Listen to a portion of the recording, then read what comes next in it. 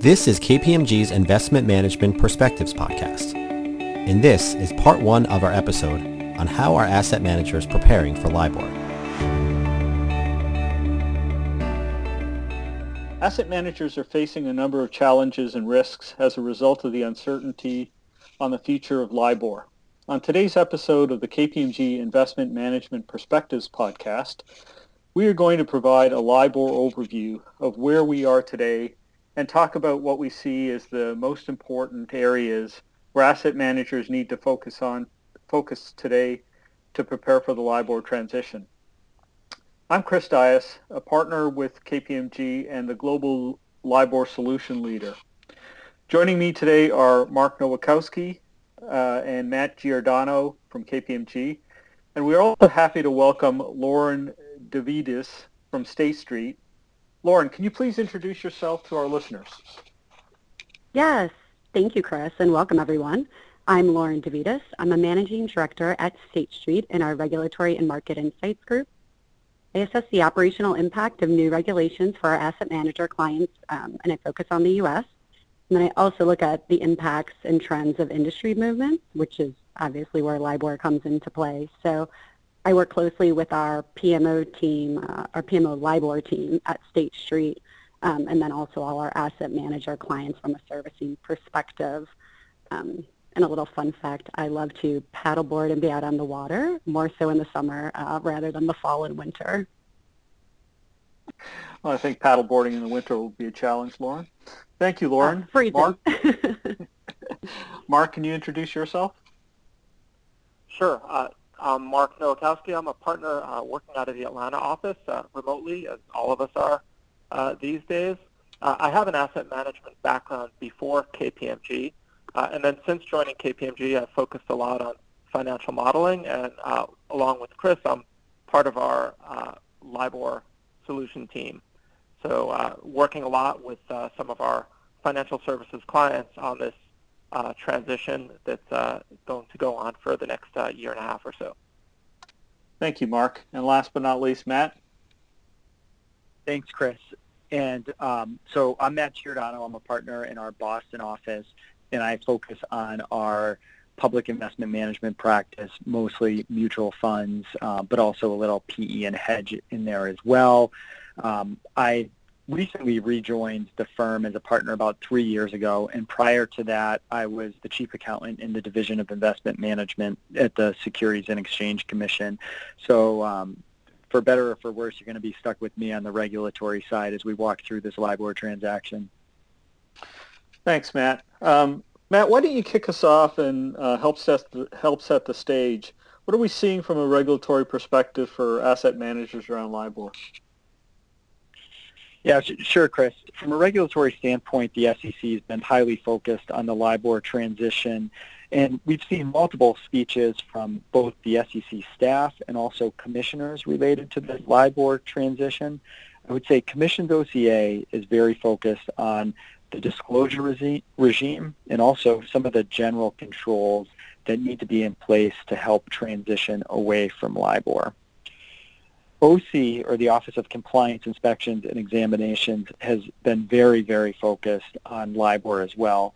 On June 18th, they issued a risk alert related to the LIBOR transition and basically said that, we are going to go out there and we're going to start examining folks. And we've seen some of our clients that have been pulled into this initiative. And I would tell you, if you haven't read the risk alert, you really, really should. As it relates to the details of the risk alert, what they basically said is this was a priority that was identified. The LIBOR transition was a priority that was identified in 2020, and we're going to be looking at registrants. They're looking at some of our clients right now to really assess their preparations around the transition. So areas where we've seen OC review include areas around business activities, operations, services, and investor relations. And for example, OC has come in and reviewed a number of our clients' plans that they've developed to transition away from LIBOR, but it's not just the plans that OC is really looking at. It's the steps that the registrants have taken to ensure that the plans are working properly. So I would tell you, focus not only on your plans, but also where you stand in relation to your transition away from LIBOR and your plans. So some of the areas that we've seen a focus on is, the firm and the investor's exposure to LIBOR-linked contracts that extend past the expiration or the discontinuation date, including any fallback language that's incorporated into these contracts. Also, the firm's operational readiness to handle this transition, and that includes any enhancements or modifications to systems, controls, processes, or risks around valuation models. And that's a big one. There's been a lot of focus around the valuation models, and not necessarily the detail, but just, hey, we have these models in place, and they should work correctly because of X, Y, Z. Also, OC's been focused on firm disclosures, representations, and reporting to investors, which was really similar to the concern that I mentioned earlier around Commission's OCA, very focused on what the investor knows or should have known related to this transition. And last but not least, identifying and addressing any potential conflict of interest that's associated with the LIBOR discontinuation, and any issues with the adoption of the alternative reference rates. So those are the areas that I would tell you to stay focused on as it comes to this risk alert. Great, Matt. Thanks for such a thorough update. Lauren, from an industry perspective and having to deal with regulators, do you have any insights on what regulatory expectations are? Yes, definitely. And I'll actually just touch on, to add on to what Matt was saying around OCIE there, the risk alert, because I know we'll get into some other regulators later. But so when that came out, right, just a few months ago, we actually saw a flurry of activity. Probably a few weeks, I think people digested it, and then we started getting a lot of requests, right, as a service provider, because one of the items on there was to make sure you are getting appropriate information regarding any of your third-party vendors, including the service providers, back office functions, and then how those vendors are going to be impacted. So we have gotten a lot of requests. We have, from our side, we have client decks we give out, a lot of information like that. I know other providers, some are doing demos, some have 2-pager sheets they're giving out. So just to highlight there, make sure you are, right, talking to your vendors and getting that information, because I think that is going to be, right, obviously something they're looking for. Excellent. Thanks, Lauren. So let's start off with a question on the state of readiness. With only 479 days left until the end of LIBOR, Mark, what are you seeing as some of the major issues that the industry has to deal with? Sure, Chris, and I know everyone's counting down the days. I'll start answering the question first by maybe looking a little bit backwards. So what we've seen so far is issuance of debt, first by Fannie and Freddie and the FHLBs, and of course that debt is ending up in investment portfolios across the board, so that is certainly affecting asset managers. But that SOFR-linked debt in general is pretty transparent to investors, and it's pretty limited compared to the overall amount of debt. We're also seeing derivatives, and a lot of those have been kind of testing the funding transactions with maybe some hedging activity bank to bank, and so that's really had a limited effect on the asset management industry. What we're going to see, I think, in the next 15 or so months is really an acceleration that does affect asset managers and other third parties as well as investors. So I think the mortgage space comes next. Fannie and Freddie in particular are no longer going to accept LIBOR-linked loans, mortgage loans for their securitizations starting at the beginning of 2021. So that means by the end of this year, over the next few months, all of those mortgages, right, in particular adjustable rate mortgages or ARMs, are going to be switching from LIBOR to SOFR. And that's a big chunk of the market, and there are plenty of instruments, and investment vehicles that have those types of securities. I think through the course of 2021, we're going to see other asset classes move as well, in particular all sorts of loans. And then that's going to have a knock-on effect on all sorts of other types of instruments, right, where those loans end up. So there's really going to be a lot of activity that we see starting in the next few months and ramping up into 2021 until it really affects all asset classes and instruments that are LIBOR-linked right now. In particular, I think by the second half of the year, the Fed and the ARRC, or the Alternative Reference Rate Committee, is giving guidance that really there shouldn't be new LIBOR originations in the latter half of 2021. Thanks, Mark. Lauren, from an asset management perspective, what do you think the major themes are, the major issues are that asset managers need to focus in on today to get them ready for the end of LIBOR? Yeah, I think there's definitely a lot of different issues, right, or challenges, and we can dig into some more of these later. But around contracts, obviously, what's being done there.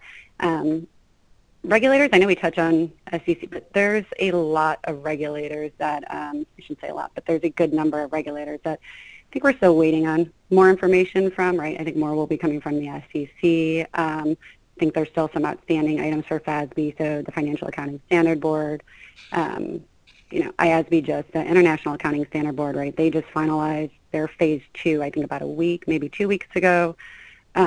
We see a lot coming out from the FCA. So I think, on the regulator side, we are going to see more coming out there.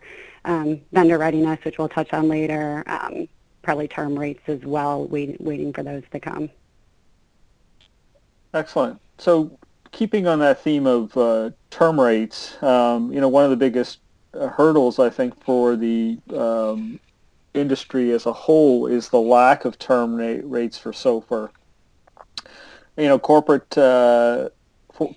borrowers like to know their interest payments in advance. Doesn't seem like a big issue for derivative traders who contend that they can work with calculations in arrears. What's the view from an asset management perspective? Lauren, why don't you start this?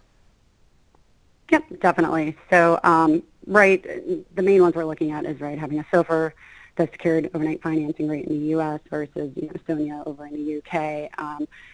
In the UK, obviously, working on this for a while longer than we have been. I know, Refinitiv launched, potential term rate to see what that looks like in just a couple months ago here. So, and I know ARRC here is going to RFP for a term rate in the U.S. So it'll be interesting to see how soon this comes, because I think, obviously from the loan side, as you were mentioning, that just knowing those payment amounts in advance and having the term rate to be able to do the calculations, accrual calculations. So, yeah. Mark, from a broad perspective, how are term rates affecting sort of industry adoption? What are the bigger challenges that the different industry segments are facing, and what's the best way to deal with them? Yeah, well, echoing what Lauren just said, the term rates will definitely solve some of the issues that occur with SOFR, and the ability to have a term rate will mean that SOFR, at least in some ways, operationally, which maybe we'll get to next, will behave a lot like LIBOR, which is a series of term rates. The big problem is it's not here yet. So when we get term rates, that'll be beneficial, but we'll still have some work to do to build, the actual term structure of the term rate. So there's a lot of work. And the fact that it won't come until sometime, maybe middle of next year, means that, some of the horses have already left the barn. We're already going to have a number of different calculation methodologies for SOFR, right? So there's daily SOFR and the various in arrears and in advance transactions. You'll have to think about things like look-backs and lockouts and observation periods. So all of those issues that people are dealing with SOFR right now are already going to be in play and being utilized by certain types of instruments. So I think that's one of the big problems. It does solve, I think, one of the biggest issues in terms of fallback rates. Once you do have a term rate, there's at least the possibility that by the time 2022 rolls around, and the contracts need to utilize the fallback language, they'll all transition to a term rate, which would be a big benefit if it exists and it is something that is operational by then. Great. Mark, you bring up some interesting points. The number of different payment calculations, settlement calculations. Thank you for listening to KPMG's Investment Management Perspectives podcast. Part 2 of this conversation is currently available in whichever podcast app you're listening to this episode. For more information, go to listen.kpmg.us/imperspectives. And be sure to subscribe to this podcast series to be notified of new episodes.